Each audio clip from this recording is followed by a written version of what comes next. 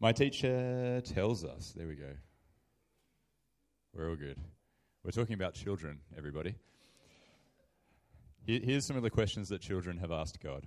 Dear God, my teacher tells us about all the things you do, but who does all the things when you go on vacation? Dear God, was the giraffe really supposed to look the way that it does, or are they an accident? Or how about this standout from a girl named Beth? Jesus, is it difficult for you to love everybody? I think it has to be. There's only 4 people in my family, and I have a tough time loving them all. Now, I'm sure the Lord Jesus does love the 5 people in Beth's family, and I say this because Jesus entered the world to save the souls of the people in Beth's house, in your house, and in the house of every person. He loves adults, and the scripture today tells us that he also loves children. In truth, Jesus showed his love for children when he raised the young man from Nain and the little daughter of Jairus. Yes, Jesus loves children. He showed that love when he cast devils out of a boy who was being tormented, and he showed it when he corrected the disciples who were doing their best to try to keep children away from Jesus' side. On that occasion, Jesus said to his disciples, "Boys, don't stop these children from being brought to me. It is to people like this that the kingdom of God belongs. Indeed, you should know any person who doesn't receive the kingdom of God like a child is not going to get in." After that, Jesus took those little children in his arms and blessed them. Now let's note this morning the things that Jesus didn't say. The Lord didn't say, "Tolerate the little children in coming to me," or "Put up with the little children coming to me. Don't get angry with the little children coming to me." Are you surprised he didn't say these things? Of course not. Your Savior would never say something cold and callous like that. But then, you say this because we all are people in the 21st century, in a country where we put a premium on being young, on looking young, thinking young. But it has not always been that way. Our perspectives have not always been like this. Over the centuries, in many cultures and countries, age and wisdom have been the qualities that are respected. And children? Well, the children, they had to prove themselves before they would be honoured or even envied. And that would only happen if they managed to survive in the dangers of childhood. Perhaps that was still the case for some of you growing up. But we need to remember that survival for the youngest in the ancient times, in the ancient world, was very problematic. For example, if you had gone to ancient Carthage, you would have seen parents sacrificing their children to gain the attention and the approval of their false gods. Anyone around in the time that Jesus was born would remember their king ordering for infants to be murdered. Now you can begin to see just how exceptional Jesus was. His statement is exceptional because, properly translated, Jesus told his disciples to welcome little children. They were to extend to children the same care and consideration, the same hospitality which they might normally reserve for someone who is respected in the community or an honoured guest at their table. Jesus encouraged his followers to welcome the unwanted, unwashed orphan and be caring to the little ones who were dirty, diseased and filthy and forsaken by everyone else. And then after Jesus explained how his followers should act towards children, Jesus gave them an example. He turned his attention from the people that we often focus on, away from the hand-picked 12, from the other important people who were listening, from those who were sick in body and soul, from the Pharisees who wanted to mess with Jesus, from all his supporters and all his detractors. Yes, Jesus turned his attention to the children. He picked them up in his arms and blessed them. If only the gospel writers had taken the time to record the special words that sprang from our Lord's heart and rested upon the young that day. But alas, what Jesus said in those blessings is not recorded. But what he said immediately before his time with the children is. As he turned to the little ones, he made this statement. For anyone who would listen and learn, Jesus said, "Whoever does not receive the kingdom of God like a child will not enter it." Do you want me to repeat that? Whoever does not receive the kingdom of God like a child will not get in. Now, you would be forgiven if you were asking, what exactly does that mean?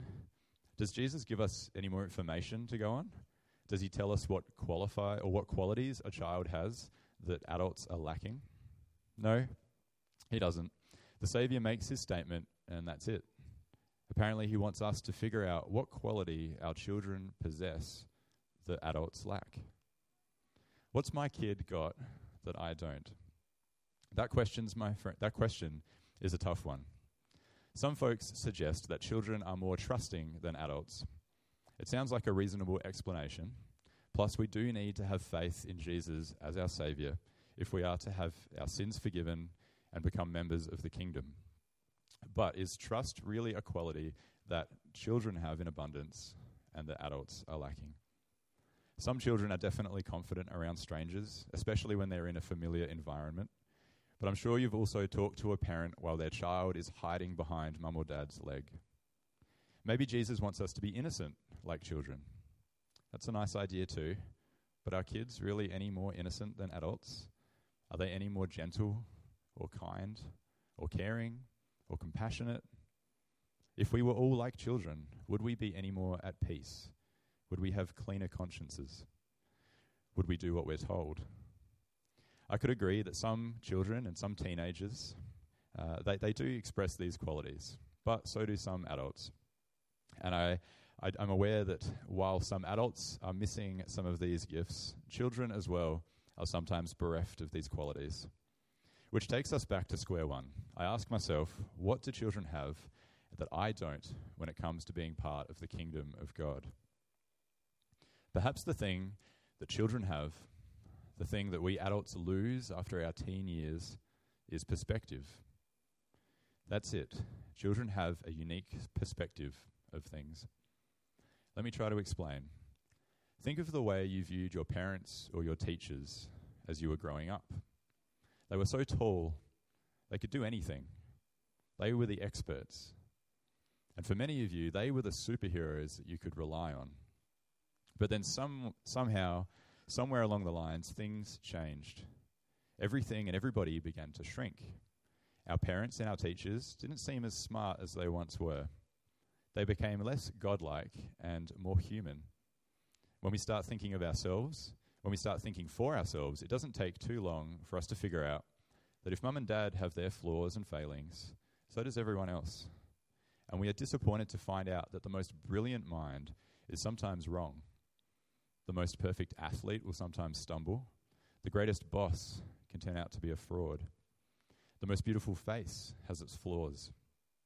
And that's why many people end up thinking, if I'm going to survive in this world, I have to rely on the one person, the one who is really concerned about my welfare and my future, me.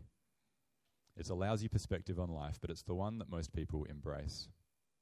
Now, if you think it's sad to consider the erosion of a child's perspective and their relationship with their parents, believe me, it's even worse, as the same thing happens to our association with God. But that's what we do. As we grow, we become skeptical of the world around us, and then we project that cynicism onto our Saviour. Let's see if this sounds familiar. You began life with the perspective that God was God, and you were not. You knew that Jesus died to save you from your sins so that you could be with God forever. But then something happened to change your perspective. Maybe you read a book, or you saw a TV program, or you met someone who didn't believe the same as you. Maybe somebody asked a tough question, or you asked a tough question.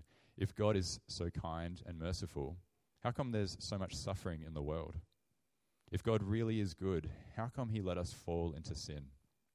Somewhere, and you may not remember exactly where or how, but your perspective and your relationship with the Lord started to change. Maybe you were hurt by someone who said they were Christians, but didn't act like Christians. Your perspective changed, and it changed radically. No longer was God going to judge you. You were going to judge God. You came to believe that you, not God, knew what was best. You found a new perspective, a perspective which said you were God, and God was not. This perspective, unfortunately, throws the baby out with the bathwater. Yes, there are times when life seems unfair, and if that's what has separated you from God, then blame sin, and not the person who has sent his Son to save us from that sin. If you've encountered hard questions in regard to your faith, don't assume there is no answer. Turn to God's word, seek, and you will find. If you've met some nasty Christians, know that it is a mistake to judge the sinless Redeemer by the poor character of those who he came to save. But there's more. The perspective which says that you can live your life without God is unsustainable. Like a child that runs away from home, the day will come and the situation will arise that you will not be able to handle on your own. That day may be when the doctors tell you there's nothing more we can do. That day may come when a trusted friend or a beloved family member lets you down. Whatever the situation, on that day, in those circumstances, your resources, your self-confidence will crumble. Your self-assurance will crash. On that day, you will, if you are honest, come to the Lord for help. You'll come to him because he is the only person who can help. On that day, you will come with a new perspective, a perspective that prays, as hundreds of millions have before you, Lord, be merciful to me, a sinner. And on that day, you will be relieved to find that the Lord, who sent his Son to save you from your sins, is merciful.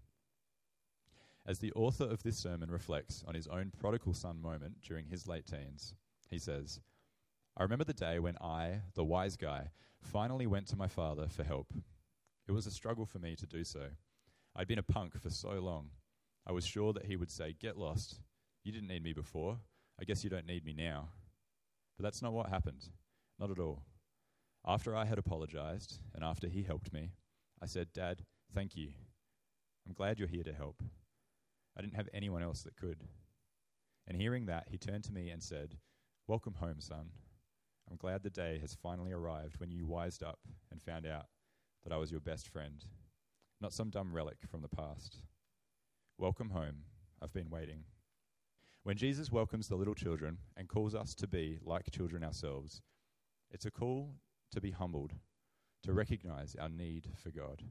We need God even more than a child needs their parents or their teachers. And as we recognize our dependence on God, and as we are restored by his grace, we also come to see him with those new eyes again, with these eyes of childlike wonder. Because unlike the greatest adults in our childhood, who we eventually discover have their own flaws, we are loved by a God whose holiness is deserving of all awe and praise. And so today I can assure you that if you allow the Holy Spirit to bring you back to your Lord and Savior, if you say, forgive me for ever thinking that I knew better than you, that I was smarter than you, that I could run my life better than you, forgive me for thinking that my limited knowledge was more to be trusted than your holy word. If you are returned to the Lord, you can be sure that he will say, welcome home. He will say, I am glad you finally realized that I am your strongest ally. My son is your only savior.